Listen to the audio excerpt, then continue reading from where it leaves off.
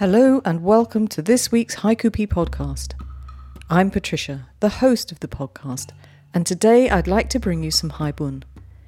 If you're not familiar with this form of writing, do go and have a listen to episode 19 of this series. It's a podcast with Sean O'Connor, an expert on the form and an editor of the Haibun Journal. The link will be in the show notes. The haibun we'll hear today have been published in the first and second Poetry Pea Journal in 2022. Both are available through the website if you'd like to go and have a read. These haibun have been nominated by myself and M. Shane Pruitt, Poetry Pea's haibun editor, for the Haiku Foundation's Touchstone Award for Haibun. I'm really happy to be joined by Wendy Gent, Norman Silver, Reed Hepworth and Lorraine A. Padden to read their work. Sadly, John Green couldn't be with us, so I'll read his and keep my fingers crossed that my reading meets with his approval. I hope you enjoyed this podcast, and I hope you agree with our nominations. Do let me know. So, Wendy, welcome to Pea Towers, and congrats on your nomination for the Touchstone Haibun Awards. You really had serious competition from our lovely community. It was quite difficult to single them all out, so well done. I thought we'd start by finding out a little bit more about your Japanese short form history. I think you started writing haiku having read Ian McEwan's Machines Like Me, which I don't think I've read it, but I think the premise of it is, or one of the ideas within the book is that the artificial intelligence robot starts writing haiku to the human he loves. Yeah, that's right. And I came across this book by chance in a swap box. It was in a phone box that had been converted to a book swap box. And I just picked it out because it sort of looked like my type of book. And yes, it was about this android that was writing haiku, which I'd never actually heard of at all. So I sort of Googled it to see, well, what's this haiku? And that's how it started. Wendy, I am now going to have to go and find the book. I think what I'd like you to do is read your lovely haibun for us, and then we'll have a bit more of a chat, if that's okay. Okay, here goes. Time will tell.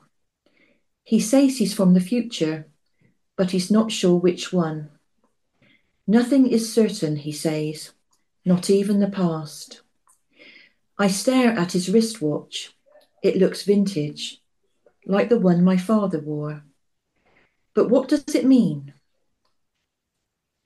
Reflected in his eyes, a field of lavender. Thank you very much. I found this a magnificently ambiguous piece of work. And I thought at first it was about his dementia. But then there's the sentence that goes, I stare at his wristwatch. It looks vintage like the one my father wore, but what does it mean? And I thought, okay, my first conclusion is completely wrong, I think. So tell me, because I love to know the story behind the story. Can you explain about the haibun, please? Yes, well, this originally came about following a challenge that was put out on Twitter, actually, by Pippa Phillips. And I didn't know much about haibun, really. And I have to say, this was the first one I'd ever written. But she put out a challenge, and the theme was from the future. So I thought I'd have a go at it. And as you know, on Twitter, there's very little space. So it's quite a challenge to try and write a haibun within the space on Twitter, especially as I've understand, it needs a title and obviously the verse. So the theme from the future to me, I just thought of science fiction, of time travel. And that's basically where it came from, where the idea came from, but also alludes to the present. That was my next guess, the time travel element. It's a nice sci-fi haibun. That was great. Yeah. Thank you. I do love a story. So did you manage to get it all in? Because I think you can have 280 I did, characters. Did just, and you? literally, because you have to put the hashtag as well. And so with the hashtag as well, I literally went down to the very last character. Yeah, I didn't want to sort of use the reply button or anything like that to put a bit more on. I wanted to get it all on the one post. Maybe there's a lesson in that for all of us, that when we really have to condense and think about every word we use, Yeah, it's so much better. What a great idea. yeah, I shall have to tell Pippa that her challenge generated one of our awards. Do you remember what Pippa's hashtag or it's hash hi bunny. HAIBUNNY. okay. So people can go along and have a look for that as well, and maybe Yeah, get involved too. That's brilliant. Thank you very much. I just loved the one-liner, reflected in his eyes, a field of lavender. Just a yeah. beautiful, beautiful image. Thank you Oh, for thank that. you. So, Wendy, we established why you took up haiku, Yeah, and now we know you've taken up, or rather, maybe you can confirm, taking up haibun comes from Pippa's Twitter challenge. yeah. Have you continued with it? Not really. I've written sort of one, or I'm having a go at one, but because I'm pretty new to this form of work, I only started, well, it'll be 2 years in January. I've sort of moved into tanker, and I mostly write tanker, and so I'm sort of really trying to consolidate that and improve my tanker. But I would like to move on to it, to Hyban. Well, we've had a workshop recently from Sean Yeah, O'Connor, and we've got a little bit more from him to come. And of course, we'll be doing some more Hybrid next year. So you've got time to put another one or two together for a submission in the new year. right. Thank you. And what So came first with you? Did you write the wonderful little verse about the lavender fields, or did the prose come first? no, I wrote the prose first. Okay. And then I think it was the verse, which was something I'd been sort of working on as a 3 line verse, but didn't really have the ending of it. And again, it came out as a monocle because it was less space, but actually, I think it worked better. It happened to work better. Yeah, the title sort of came last. We're hearing from a lot of Hybrid writers in this episode, and everyone's got their own little way of doing it, which I suppose is quite natural because we're all individuals at the end of the day. Yeah, So, Wendy, could you give us one last read of Time Will Tell, please? yeah. Time will tell. He says he's from the future, but he's not sure which one. Nothing is certain, he says, not even the past. I stare at his wristwatch. It looks vintage, like the one my father wore. But what does it mean? Reflected in his eyes, a field of lavender. Beautiful. Thank you, Wendy. We've sent your Hybun off into the touchstone world. Let's see what happens now. All fingers and toes crossed for you. Thank you. Thank you very much. Now I'm delighted to read you our next nomination for the Touchstone Hybun Awards. It's by John S. Green, but unfortunately, because he's at the CBEC conference when I'm recording, he wasn't able to make it. John, I hope you had a lovely time. I hope everybody enjoyed CBEC. And who knows, maybe I'll get there one day too. So I'm reading John's Hybun for him. I hope I can do it justice, John. Here goes. In an instant. Every Saturday the farmers' market comes to town. The local farms are wonderful. Our favourite is Rabbit Fields. Rose Lynn, a bubbly personality in colourful clothes and braided pigtails, runs the entire stand. Regulars wait patiently in line for her pristine organic produce. She's the #1 vendor. No prices on anything, no haggling. When it's my turn, I say, leeks, cabbage, carrots, yellow potatoes, that's all. As she packs the goods, I ask, how's Jennifer? Her aunt is a poetry friend of mine. Roselyn pauses from her bustle and thoughtfully says, I haven't spoken with her in a while, but she would love to hear from you. Don't tell her I said so, but she would really appreciate it. Cloudburst. Even the swing set drips rain. As with the other nominations, the haiku at the end really stands out for me. Just going to prove how important that element of a haibun is. Shall we hear it all again? In an instant. Every Saturday the farmers' market comes to town. The local farms are wonderful. Our favourite is Rabbit Fields. Rose Lynn, a bubbly personality in colourful clothes and braided pigtails, runs the entire stand. Regulars wait patiently in line for her pristine organic produce. She's the number one vendor. No prices on anything, no haggling. When it's my turn, I say, leeks, cabbage, carrots, yellow potatoes, that's all. As she packs the goods, I ask, how's Jennifer? Her aunt is a poetry friend of mine. Rose Lynn pauses from her bustle and thoughtfully says, I haven't spoken with her in a while, but she would love to hear from you. Don't tell her I said so, but she would really appreciate it. Cloudburst. Even the swing set drips rain. John S. Green. Thanks, John. I'm delighted to welcome Norman Silver to the podcast. I think for the first time, Norman, isn't it? It is, yeah. Yep. Thanks for having me. It's a pleasure. And it was a pleasure to read your Haibun. Shane and I have nominated Peep Toe Shoes to the Touchstone Award Committee. And it would be lovely, Norman, if you could just read it for us, please. Peep Toe Shoes. 1953. My dad is manager of a large department store in the center of Cape Town. Even though he tells my mom she's gorgeous, he is reluctant to let her accompany him to social occasions with the directors. Discarded wings, termites in the roof timbers. That's beautiful, Norman. And the haiku in combination with the prose broke my heart. That haiku was so emotional for me. I wondered, is it, if I may ask you, is it a true story? It's definitely based on truth and what happened at that time. My dad was, in fact, a manager of a department store.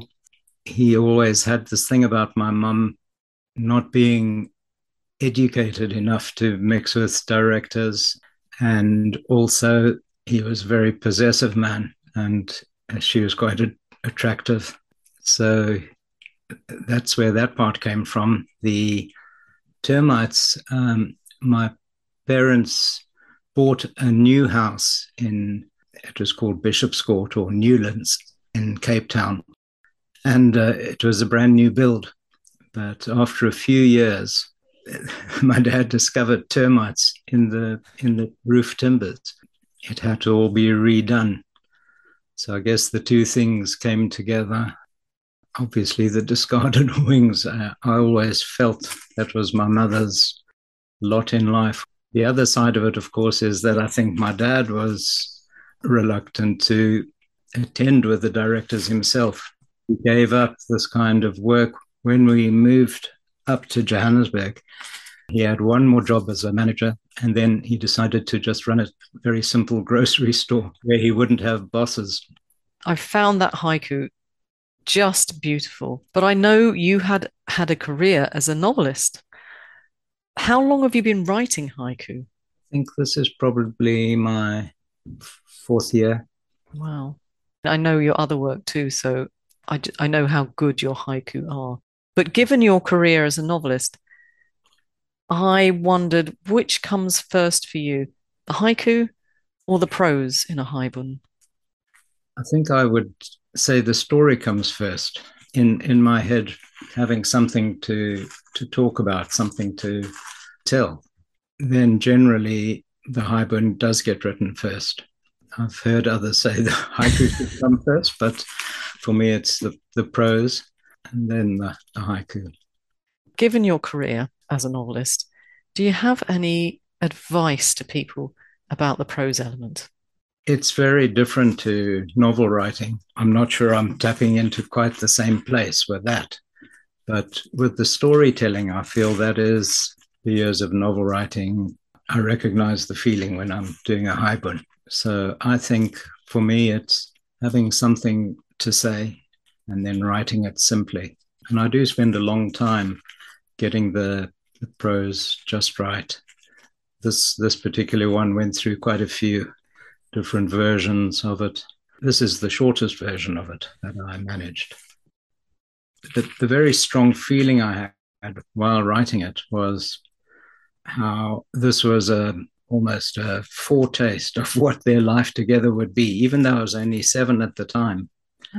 I was very aware of tensions in their relationship. I had been for many years.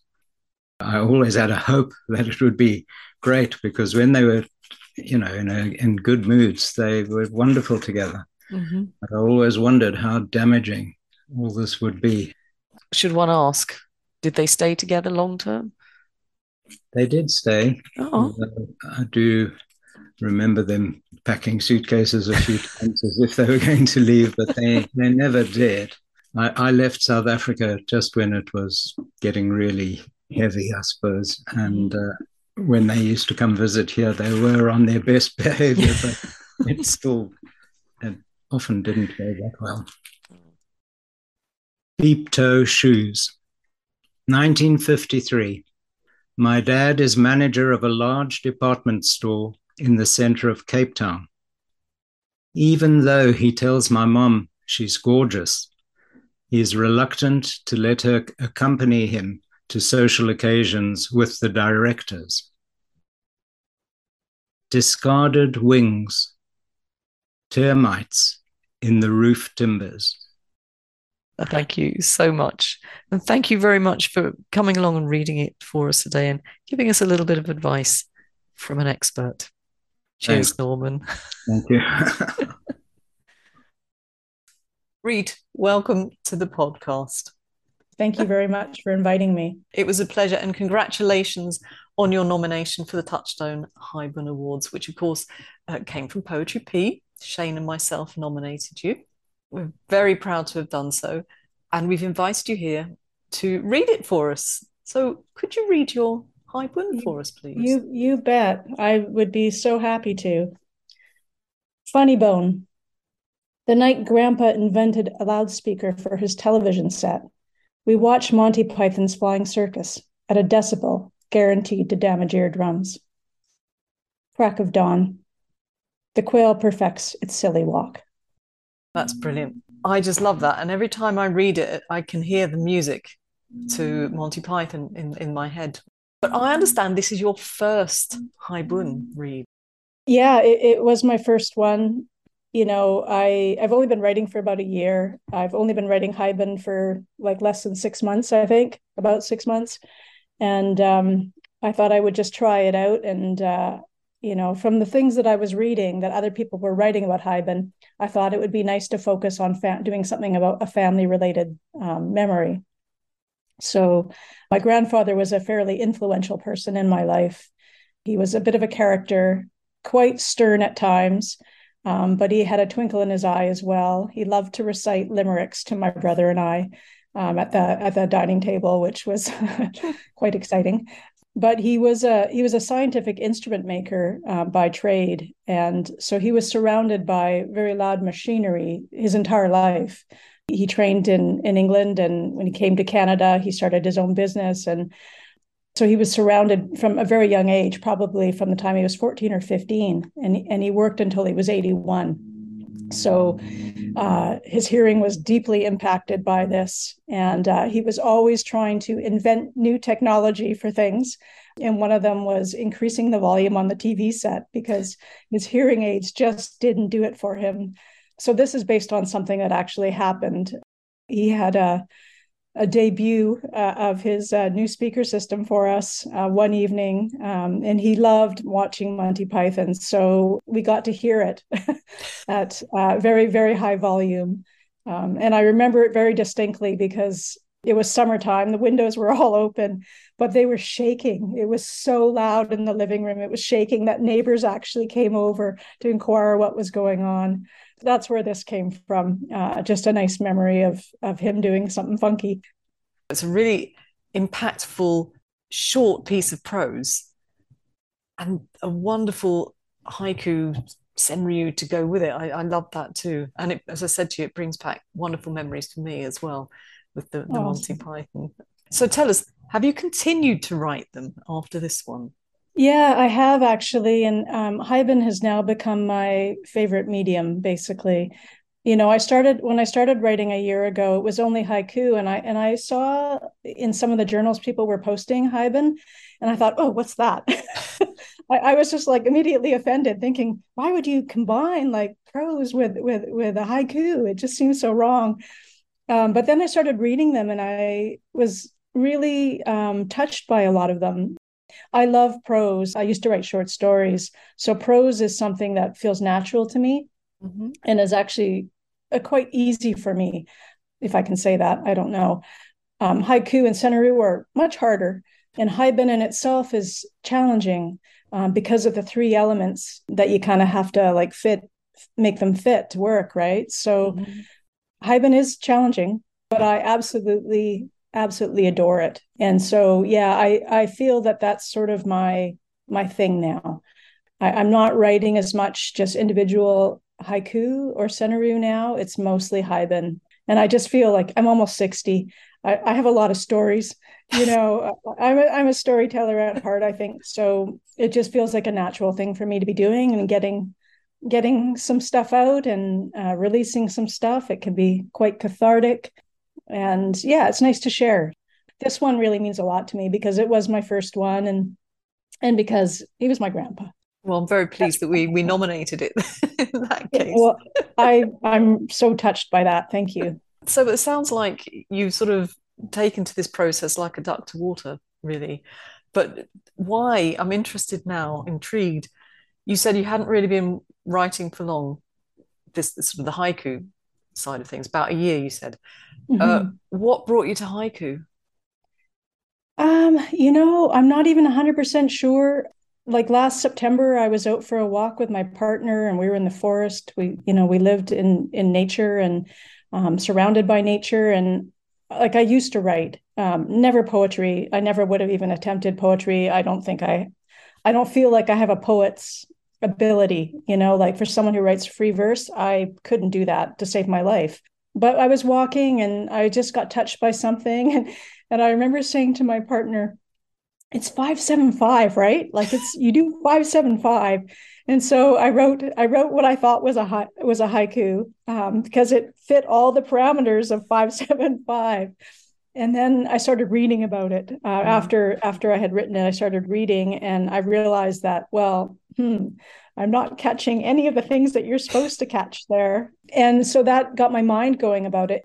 I really got pulled in. And, to be honest, you had asked about my ukulele playing. My ukulele playing has really taken a back seat in this past year. I love my ukulele. I love playing music. It brings me such joy. But there's something about writing that touches me in such a deep, innate way that I can't stop. So now I have to make time for myself to do other things. So that's kind of like what started for me, I think. Not everybody knows about your ukulele playing, so we should tell people that they could find you on YouTube. They could, but they might want to just bypass that. So I just play for fun. But yeah, I've been playing ukulele for about 4 years now, I think. And I play mostly classical ukulele, probably because guitar is too big and seems very complex with those extra 2 strings. So ukulele was a good fit for me. I'm small. It's small. It works just like haiku. Well, yeah. I think people should go and search you out because I did, and it's worth doing. I loved it. Thank you. Oh well, thank you. Reid, thank you so much for being with us today. Before we go, would you read Funnybone for us again, please? You bet. My pleasure. Funnybone.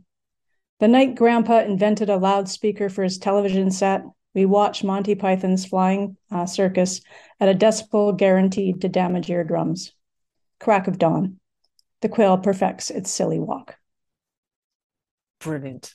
Thank you so much. And thank you so much for giving us your time and coming along today, because I know the time difference means that we're at very different parts of our day. Thank you, Reid. Thank you. This is the final one of our Touchstone nominated haiku. I'd like to welcome Lorraine A. Padden to the podcast. Now, Lorraine has been on the podcast before as a community judge for our haiku selections, but she's not as yet read her work to us. That changes today, and I'm happy to say we'll continue into next year, as she'll be along to read from her recently published work, Upwelling. Details in the show notes. Now, Lorraine, welcome to the podcast. Thank you. I am delighted to be here. It's lovely to have you back. I know it's very early where you are, so I'm very sorry about getting you up early on a weekend. Are you all right? Oh, yes. I tend to be an early riser, so this is actually perfect for me. Lorraine, we have a lot to talk about, but let's kick off, please, with a reading of your haibun. Oh, thank you.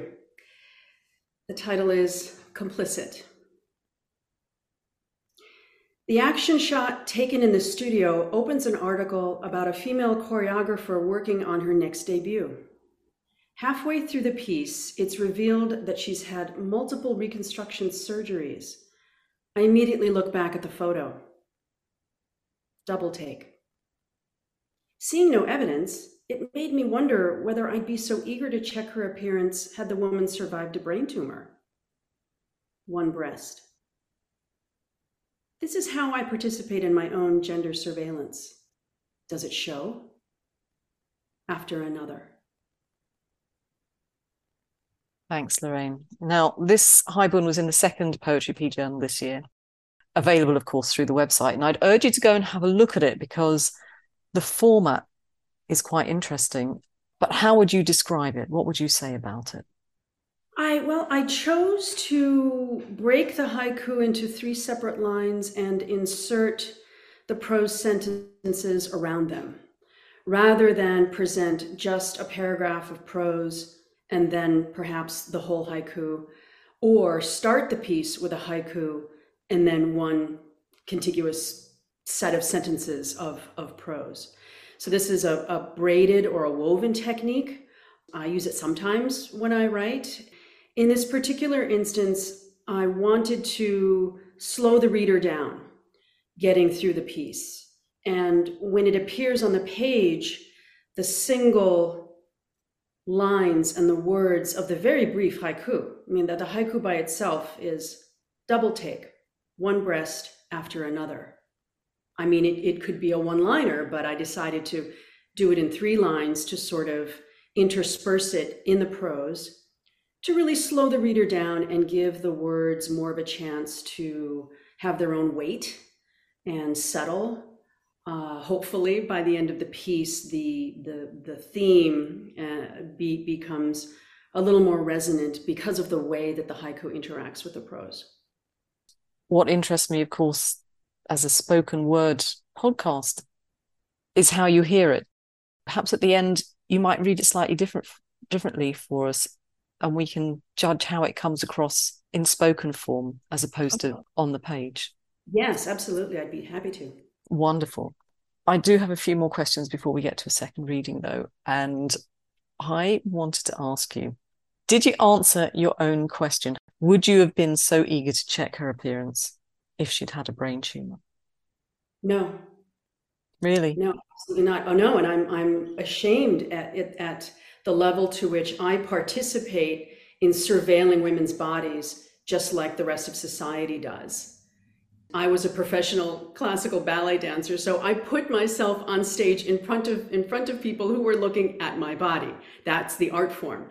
So I'm not doing that anymore. I can't escape the forces in this society and perhaps other parts of the world where we objectify women, we look at their bodies, and for whatever reason.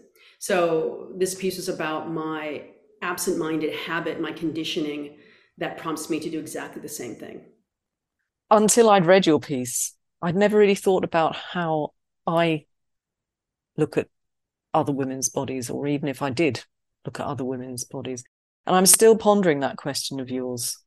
I don't honestly have an answer. Would it have made a difference if the piece had said, the piece you referred to had said that it was the woman had had a brain tumor? For me, it's a very difficult question to answer. I'm still not there. Yeah, I mean, if it was clear in the article, this is a New York Times article, if she had had a brain tumor, I might have flipped back to see how her hair had grown back. Again, I would flip back to look and see some evidence on her body of this reconstruction.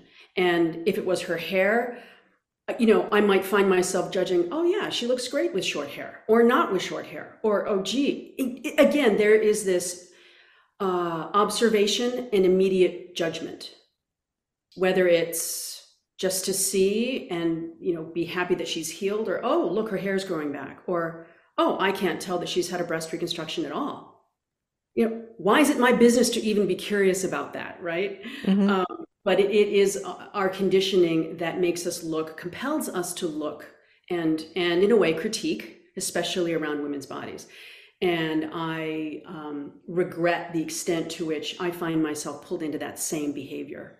This piece has really given me a lot to think about. And I was going to ask you, were there other points that you were trying to get across with this particular piece?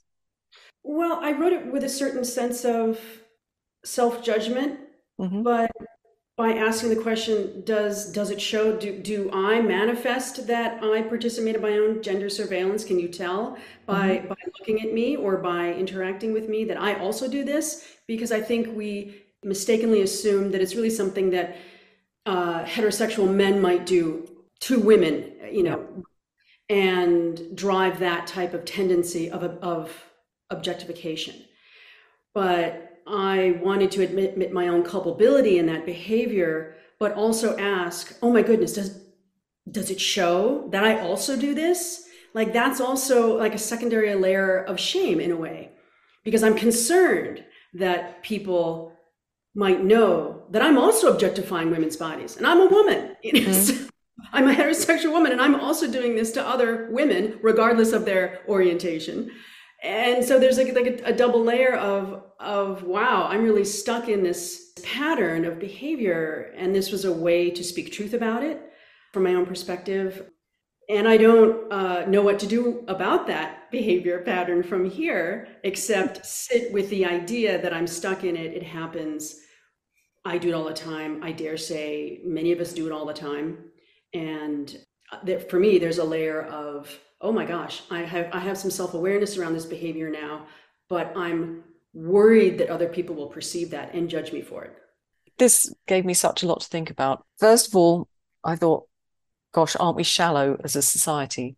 I suppose it's all about this sort of social media society that we've become, that, we look at bodies and we're very judgmental about them. And then I started to wonder, okay, Lorraine's probably right. I probably would look at another woman's body and be fairly judgmental about it if I sat and thought about it. And then I thought, if that had been a man saying that, my old feminist instincts would really rise up and I'd be very angry about it. So is it different when a woman does it? Oh my goodness. I know. See what you've started? That is such a fascinating, rich question. The sensibility I brought to this piece and the way I personally feel about it, which is just my own take, not projecting it onto anybody else, is that for me, there really is no difference. It's not my business to look at a body and judge it in any capacity. Yet I find myself doing it. For other people, maybe it is different. This piece takes a critical glance at societal behavior and the ways that I participate in that behavior. Fascinating stuff. Is there anything else that you wanted me to be thinking about when I read this piece? Oh, no. Thank you for letting me unpack it a little bit. It feels very vulnerable to do so, but I'm very honored to have the chance to talk about it. And I think you've really handled it beautifully. Thank you. Thank you, Lorraine. So would you give us the second reading, but perhaps a little bit differently, and we'll see what that different reading brings to the party, as it were. Sure. Complicit. The action shot, taken in the studio, opens an article about a female choreographer working on her next debut. Halfway through the piece, it's revealed that she's had multiple reconstruction surgeries. I immediately look back at the photo. Seeing no evidence, it made me wonder whether I'd be so eager to check her appearance had the woman survived a brain tumor. This is how I participate in my own gender surveillance. Does it show? Double take, one breast after another. In that second reading, I think we suspend the mystery a little bit longer because the word breast comes with the haiku at the end. It's not inserted in the text, so we don't know actually that it was a breast reconstruction surgery until the end. So as much as I like this braided format of the piece, I can also easily see it being a more standard prose section followed by the haiku as well. You were right, though, when you put it on the page, the way you've written it for the page, for the journal, and obviously the way it's going to be submitted for the Touchstone Awards, the way you've formatted it does slow things down. And I really, really enjoy that. But I tell you what we'll do. We'll leave it to our listeners. And they can come back and hopefully they'll send either me or you a bit of a message and tell us which version, when they hear it out loud, do they prefer. Thank you very much, Lorraine. Thanks for coming along. Oh, it's been my pleasure. And we'll see you next year. Wonderful. Thanks to Wendy, Norman, Reed and Lorraine for coming along to read to us. John, perhaps we'll hear you read your work soon. I do hope so. And thank you to you for coming along and listening to us today. It's great as always to have your company. Do email me and let me know what you thought of the episode. I'd love to hear from you. Next time I'm joined by Alison Whipple for a mouth-watering podcast, which will introduce our next writing topic. Don't miss it. See you soon. But until then, keep writing. If I've missed anything out in the show notes, do email me and I'll sort it out. Ciao!